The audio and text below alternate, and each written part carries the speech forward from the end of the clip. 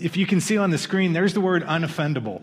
And we're starting a new series today, and I want to preface my entire talk today in this entire series by saying whatever I say in this series is meant to be taken in the most loving, grace-filled way you could possibly take it. Whatever I say, give me the benefit of the doubt. I'm saying it because I love you, and I'm really just preaching at me. Okay? Or can we agree to that before we start? Thank you. Sometimes when I'm preaching, I feel like if I had a mirror right here in front of me, it would be just fine because that's who needs to hear it the most. As we're thinking about this term unoffendable, have you ever noticed how people seem ready to get upset about anything these days?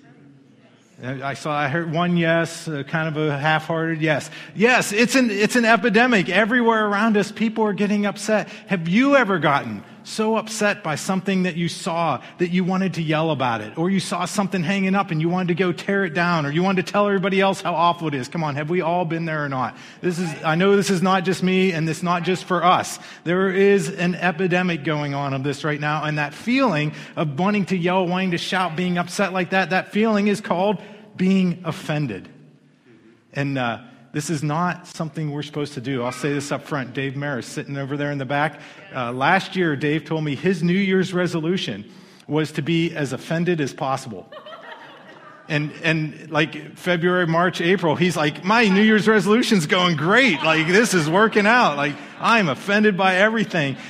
Being offended, if you look it up in the dictionary, being offended means the state of being insulted or morally outraged. It literally is a state of being. It's a way of existing. It's a way that we weren't designed to exist, but when we get upset like that, when we feel insulted or we get outraged about something, it literally transforms our state of being so that we're walking around upset, offended. Being offended changes us, but not in a good way. Not in the way of change that we're talking about for 2021 for God's word to our church. It moves us into a different frame of mind, and I will tell you that being offended is tiring. You will wear yourself out if you're carrying that stuff around all the time. Maybe you've been experiencing the feeling of being run down and no energy, and maybe it's because we're just angry all the time, and we need to let go of some things. As I was getting ready for this message, I saw a couple memes. Here's one up here. There's a guy that says to his friend, I don't even know what movie or TV show this is from, so hopefully it's not offensive to anybody. He's telling his friend, he says, you're too easily offended. And his friend says, I can't believe you just said that. Come on, that's what's happening right now. And it also reminded me of, I have to admit, I love to watch The Simpsons. I didn't get to do it a lot after we were married and the girls were growing up. Pam was like, this is not good for the girls to see that. But one of my favorite episodes of The Simpsons, this two guys in a bar are standing there. Homer walks in. The one guy says, hey, you, let's fight. And the other guy says, them's fighting words. And they start fighting. Come on. Any closet Simpsons fans in the house with me, you have to appreciate that. It may not always be as obvious as that. It may not be, hey, let's fight, but there is an epidemic of being offended by things that people say and do right now. Think about this list with me. People get offended by how you talk and the words you use, what sports team you root for, who you voted for in the last election, what sign you put in your yard to vote for people. They get offended just by how you look at them. You're walking by in the street and they think you gave them a sideways glance and all of a sudden they're upset and they're offended. They get offended if you insult something they like. How many of you ever heard somebody say something about your favorite movie? And all of a sudden, like, I got to defend that. That's a great movie. What are you talking about? They get upset if you insult something they like or say, I didn't like that. People get offended by how you drive. I didn't know what to feel about this. I thought it was completely inappropriate. But I heard a guy that said he bought a bumper sticker that said, honk if you love. And it was like the most offensive thing possible that you could think of. I'm not even going to say what it was. I'll let your imagination run wild. You can fill in the blank with whatever. And so he put that on his car, and he was like, now when I cut people off on the bridge downtown, they go to honk, and they see that bumper sticker, and they're like, oh, if I honk, people will think I like that. Anyway, how you drive offends people. It's an exercise in offense every time you go out and travel. People are upset and they're offended right now by Dr. Seuss books and Potato Head. If you haven't seen the news, bless you. You're avoiding a whole lot of mental anguish right now. People get offended if you're late for something because their time is valuable, and how dare could you be late when I've been sitting here and waiting. People get offended when you put ketchup on food that they've lovingly prepared for you, and you're like, is there anything else to go on this? I have no idea about that example. I'm just saying it from a friend's story.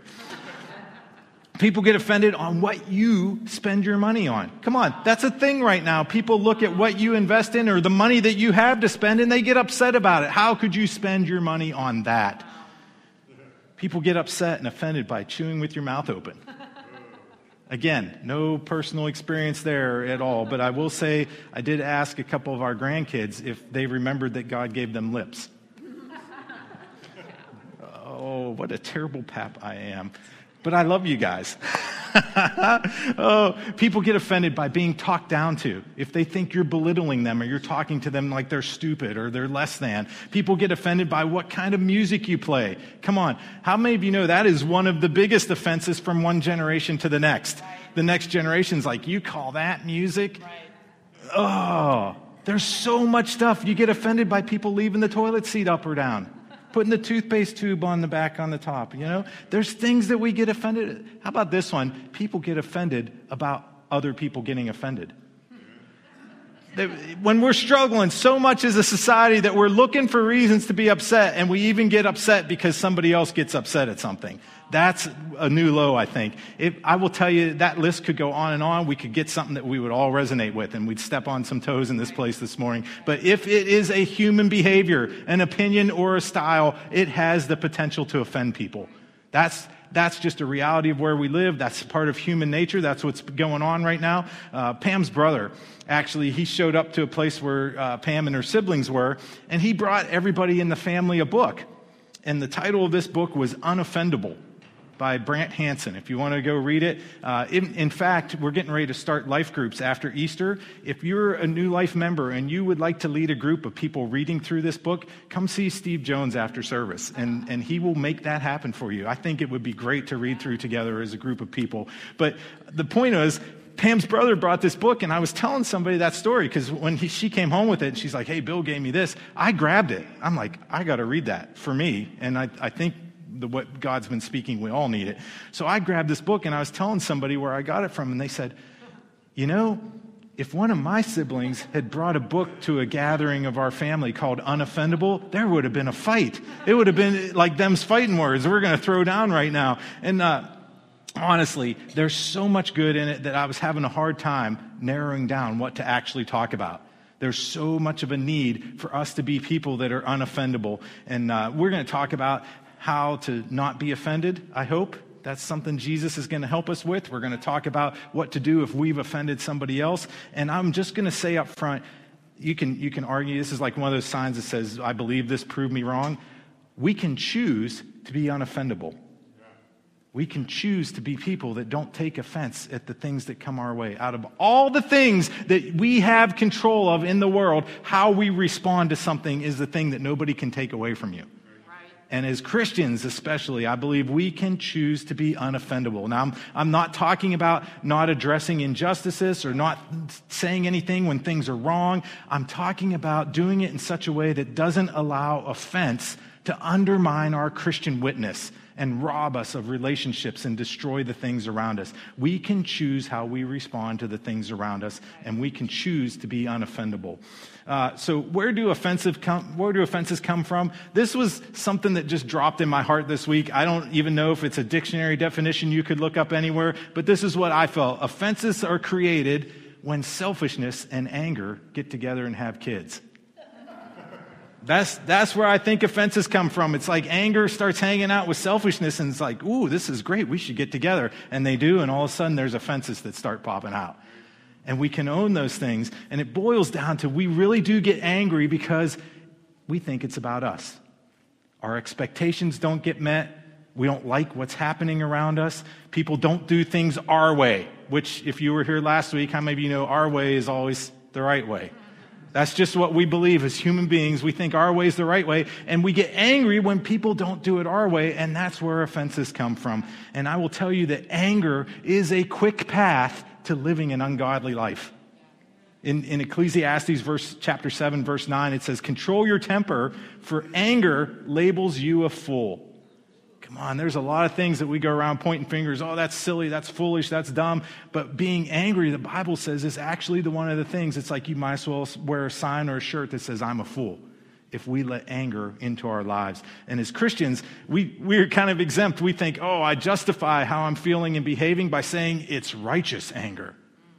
How many of you have ever heard that?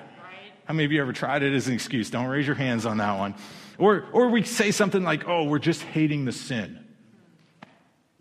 Oh, okay, control your temper, for anger labels you a fool. And I will say I've met a whole lot of people, and I have yet to really meet somebody that I think is expressing anger in a righteous way, the same way that the Almighty God would do it. I think when the Bible talks about God's anger or his justice or his wrath or all those things, it's on a different level of emotion than what we experience as humans.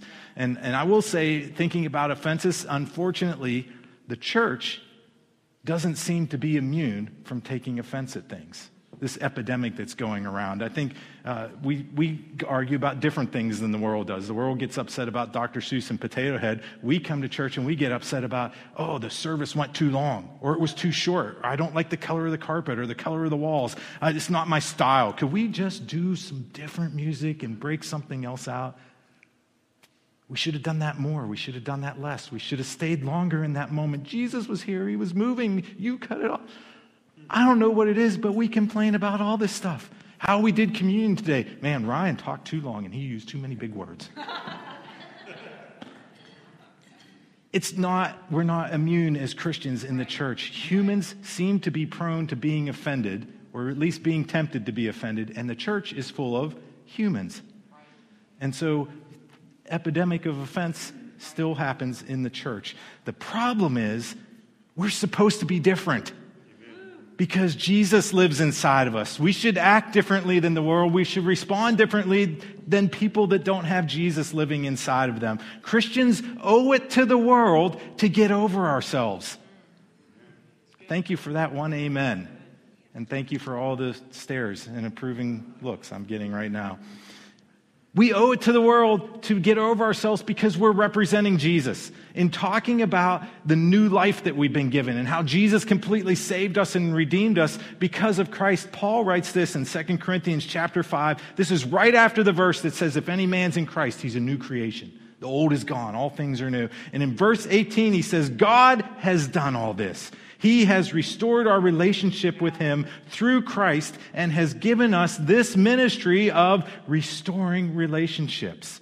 In other words, God was using Christ to restore his relationship with humanity. He didn't hold people's faults against them, and he has given us this message of restored relationships to tell others. Our calling from Jesus is to be relationship restorers, not relationship destroyers. And I will tell you that offenses destroy relationships. When we hold on to grudges, when we get angry at people just because of the way they behave, believe, or how they look, we're destroying those relationships. And it's doing the opposite of what God has called us to in 2 Corinthians here, that we are relationship restorers. When we choose to be offended, we have a hard time doing what this verse tells us to do. When I'm offended upset at someone or a particular group of people, kindness, love, and blessings are not the first things that pop into my head when I think of them. If I'm holding an offense at Pam, come on, can we be real for a second? If I'm holding an offense at Pam and I'm so upset, you said that to me or you did that to me today, I'm not thinking about, hey, honey, let's go out on a date tonight. Let's be nice. Let's hang out together. Let's sit on the couch and cuddle. I'm thinking about, man, I'm still upset from what you said earlier. And when I hold on to offenses like that, I'm not being a relationship restorer. And it's hard, come on, let's make it even more real. It's hard to evangelize lost people if we're continually offended at how they're acting. Right. The only possible exception you could make is in the Bible, Jonah was really ticked off at the people he went to evangelize. But how'd that work out for him? Like God put him in the belly of a fish for 3 days and then spit him up on the land. And then the story of Jonah, even after the people repented, the story of Jonah ends up with him sitting under a bush saying, God, I'm so angry I could die. I don't think that's a very good evangelism strategy for today. And if I'm offended at people, I have a hard time sharing the gospel and sharing what Jesus did for me with them. And I need to remember, come on, Jesus didn't get offended at sinners. Sinners act like sinners sometimes, and Jesus didn't get offended at them. He ate with them. He fished with them. He went to their houses, in spite of what other people thought about it. You're going to that guy's house? He loved them. He endured their abuse. Come on, we're talking about sinners. He endured their abuse, and he forgave them. When he went to the cross, he carried every offense that we could ever imagine with him and nailed it up there on the cross in his flesh. And this is, when God saved me, he not only took away all my sins, he deprived me of my right to be offended. We get so excited about the forgiveness of our sins part.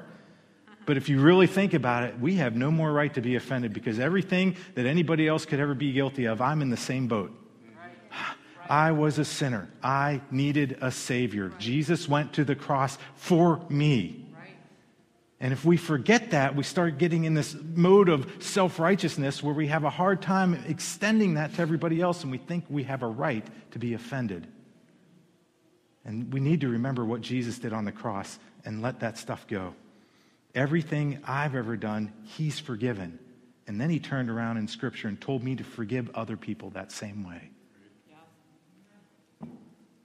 The hard part for me is he didn't remove my ability to get offended. He just took away my right to get offended. I can assure you my ability to get offended is still working very well. There's things that are going on that I have to check myself, because I start getting upset, like, I can't believe they're making a deal out of that. Or that's being promoted. I got to check myself, because everything that I've ever done, he's forgiven. And he said, forgive others that same way. That's the part where we need God's help, to ask him to transform us, to change something inside of us. It sounds kind of old school to say it this way, but to say I took offense at whatever, fill in the blank, is pretty much describes what happens. That's what's going on. When something occurs, you have a choice in that moment. Am I going to take offense? I think a great example is this. Have you ever, any social media users, you're scrolling through your news feed, and you have a choice in that moment when you see that thing. Am I going to take offense? I got to write something. Or I guess write something would be... That would be the proper motion for that these days. Or are we going to let it go and just keep scrolling? That's a great example for life. When I see or hear something that is going to offend me, do I say, wait a minute, I got to interject here, I got to hold on, I got to take that offense, or do I just let it go and keep going? This may be a vast oversimplification, but step one to ending this epidemic is let it go. Don't take offense anymore. And this don't take offense anymore is not to be confused with we're not going to take it anymore. Right. Any 80s glam rockers in here? Yes.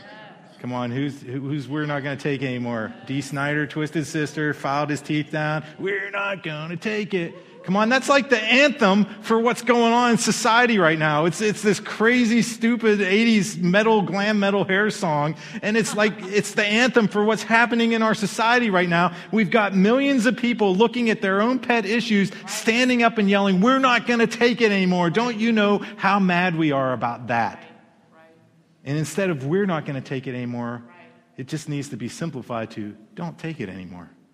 Let's stop taking those offenses. We're in the middle of the season of Lent, and some of us, we don't need to give up a certain food. We need to give up being offended. I really do think if you're into the meaning and the tradition of Lent, like you understand what's behind basing yourself or fasting or giving things up, there really is something to that would be meaningful for you. And I think there's a lot of us. It's not just like, oh, I'm going to give up broccoli for Lent. Anybody ever do that as a kid? I'm fasting Brussels sprouts for Lent. I love Brussels sprouts, but I would fast beets for Lent. That's what I would tell my mom. How about instead of giving up something like that, we make a conscious decision? Lord, how about just until Easter, God, can you help me not be offended at things? That's a long way away for some of us. God, that's like 3 or 4 weeks. How about, God, till Tuesday, could I not be offended at things? That might be a more attainable goal for some of us. But don't take it. It might be a vast oversimplification, but it's a great place to start. Does the Holy Spirit live in us or not? Does the most powerful being in the entire universe dwell right here inside of me? If he lives in me, I think he could help me not to be offended and to choose to stop taking those things. Come on. It just popped into my head, but that's really what we're doing when we choose to take offense. We are devaluing the power and the might of the Holy Spirit. We're telling him, hey, you're not able to pull this off. You're not able to keep me from being angry at that. Oh, Lord, help us. Lord, help me. Where's my mirror? I need to just look in the mirror. Come on, recognize that the enemy's trying to bait you into taking an offense. Because when we take an offense, it gets our eyes off of Jesus and puts our eyes back on ourselves. And that's not where we need to be looking.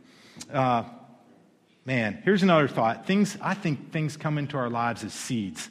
And we can choose whether or not to plant those seeds in our lives, whether or not to water them, to fertilize them, to let sunshine on them. We can choose to cultivate seeds or not that come into our lives. Sometimes we aren't aware of the seeds that come in until they start to grow. Right. But we still have a choice. Am I going to water that thing? Am I going to fertilize it? Am I going to cultivate that seed that's been planted? And here's what happens if we don't take care of getting those seeds out of our lives. In Hebrews 12:15, it says, watch over each other to make sure that no one misses the revelation of God's grace, and make sure no one lives with a root of bitterness sprouting within them, which will only cause trouble and poison the hearts of many. When we forget how gracious God has been to us, we start to get offended. Those seeds start to grow roots. In fact, I think if we could see it in the spiritual realm as a reality, there's like a whole network of root system growing in our country right now of those seeds that have been planted, that bitterness that's in there, and it's defiling many people. When we forget how gracious God's been to us, we think we have a right to hold on to stuff. The next thing you know, the seed sprouts roots, and it says they are bitterness. They are roots of bitterness. And that word bitterness in the Greek is pakira, and it really means smelly, vile, and foul tasting. It's like, what's the worst thing that you could ever think of that you don't even want to be around it? In our house, this is where we differ. Pam would look at that and say, oh, that's sauerkraut, or that's cabbage. And I'm like, man, that sounds like delicious to me. Let's throw some sauerkraut. And she won't make it because to her it's bitterness, it's vile, it's foul smelling, and she won't do it. But it's like, think about that for you. What's the worst thing that you could imagine ever being around? Like, I don't even want to see that, think about it, smell it, taste it. And that's the kind of roots that grow in our lives when we get offended. And those roots eventually produce fruit. And it usually pops out at the worst time possible. When we think we're trying to be a good Christian person and have it all together, that root pops up because something comes in front of us that we're offended about. We also get into a place where we think that, man, it's just me. My offense doesn't hurt anybody else. I can be upset about that thing. And it says in that verse in Hebrews 12:15 that it causes trouble and poisons the hearts of many. It's not just about us. There's other people watching us. You might be a single person living by yourself. There's still people watching you. Your coworkers at work, the kids around you, the people that you interact with at the grocery store. There's people watching us, and those roots of bitterness defile many people. Man, for parents that have kids, we really got to watch, because the roots that we let grow in our lives somehow have a way of finding themselves into our kids, even when we think they're not watching or they're not paying attention. I love this in Hebrews. It says, watch over each other. Why does it say to watch over each other? Because we don't want anybody to miss out on God's grace. When something happens that we want to get offended about, what if every time that happened, we thought about somebody that needed Jesus? What if the choice was that black and white, that stark before us? Hey, you can either be upset about this or this person could get saved. I would hope that our heart is in a place where we would say, man, I would let go of being upset in a minute if I could see people come to know Jesus. It says, watch out for each other to make sure no one misses out on God's grace. So as hard as it may be, or as theoretically hard as it may sound, this is our action item. Let it go. And I'm not going to sing you any songs from Frozen. Maybe. If I was enticed to it, some karaoke later. I got lots of kids in the room that could probably sing that along with me, but let it go. Think about this with me for just a second. Really, really quick. Just close your eyes, go here for a minute, and think what or who is the last thing that you got upset about this week? What just popped into your head?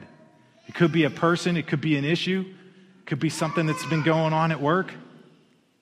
What's the last thing that you got upset about? And I'm going to tell you right here, standing in this pulpit, that's the thing God's saying, let it go. And that's exactly how we respond to him sometimes. Well played, Sam. That was right on time. How many of us have ever done that to him, though? God comes by the power of his Spirit. He puts his finger right on something, says, here's your issue. You need to let this go. And we turn around and we say, no. God, you don't know how much that hurt me. I'm entitled to hold on to that. That's good. Come on. Good. And thank you, Jesus. He never turns around and to spite us says, oh, see those whip marks? You don't know how bad that hurt me. Wow. Right. He has every right to say that. Yeah. See those nail holes? Thank you, Lord. And yet we think we could stand there and say, Jesus, you don't know. I'm entitled to hold on to being offended about this. All right, so whatever you thought about in that moment right there, we're not going to say no like Sam did. We're going to take 30 seconds here and we're going to pray forgiveness and blessing over that situation. I don't care what it is, who it is. It may be a whole people group. It may be just one situation. But we're going to pray to forgive and bless. Because sometimes if I just say pray for that, we pray prayers like, Lord, fix them. Lord, smite them. Like, we're going to pray to forgive and bless because that's what Jesus is after. Lord, we come before you right now, each one of us holding an issue in our heart. Lord, you see every single one of us and what's going on. And Lord, we just ask right now that you would come in the middle of that situation and let us respond like you. Empower us, Lord Jesus, by the power of your Spirit to be the one that forgives and blesses and lets go. God, we thank you that you know what's best for every situation. You know what's going on in people's hearts. You know their motives. You see why they do the things they do and they say the things they say. But Lord, we're going to let you be their Lord. And we're going to let you deal with what you want to deal with in our heart. And so, God, I thank you right now all over this room as we let people off the hook, as we forgive, as we bless, as we ask for your favor to be upon people groups and people that have hurt or offended. Lord, we just trust that you are the God who will do what is right in all situations, and that what's happening right now in our heart will bring freedom and liberty. That weights will come off of us, that baggage we've been carrying around, trying to be so offended at everything, that you're just removing that right now. That is a burden that you want to have us give to you. And if you're in this room or you're watching online and you've never started a relationship with Jesus, all of those offenses and weights and baggage can be dealt with today. All the things that we really have done that have hurt others and the sins that we've allowed to rule our lives, that can be gone today just by saying, Lord Jesus, I trust you. I give my life to you. I ask you to be my Lord and Savior. What you did on the cross is so that I wouldn't have to live with all this junk in my life. If you do that today for the first time, if you say, Lord Jesus, I believe and I want you to be my Lord and Savior, please let us know. Either come up front and talk to us after. If you're watching online, send us an email later. We'd love to connect with you and tell you a little bit more about what it means to follow Jesus. It's the easiest thing in the world to start a relationship with Jesus. The hard part comes on mornings like this when all the good Christians, we're all gathered together and we hear a message that says we got to forgive and let things go. Then the rubber meets the road. Jesus, are you really my Lord? Are you the boss of what I get to do and say? God, I just thank you, Lord, that you are even filling those places where we've let go of stuff. Fill it with your Spirit. Fill it with your love, your joy, your peace, your righteousness. Let it flow in our lives. God, I thank you that you are the master of exchanging things, that you are the master of filling empty, broken places with your goodness. And so, Lord, we thank you for a refreshing coming upon us right now, even as we let go of those things. We thank you for the ability to not pick them back up when we walk out of this room and we see those same things again. Lord, remind us that we just gave them to you today. We just say that we love you, we honor you now, we give you glory. In Jesus' name, amen, amen.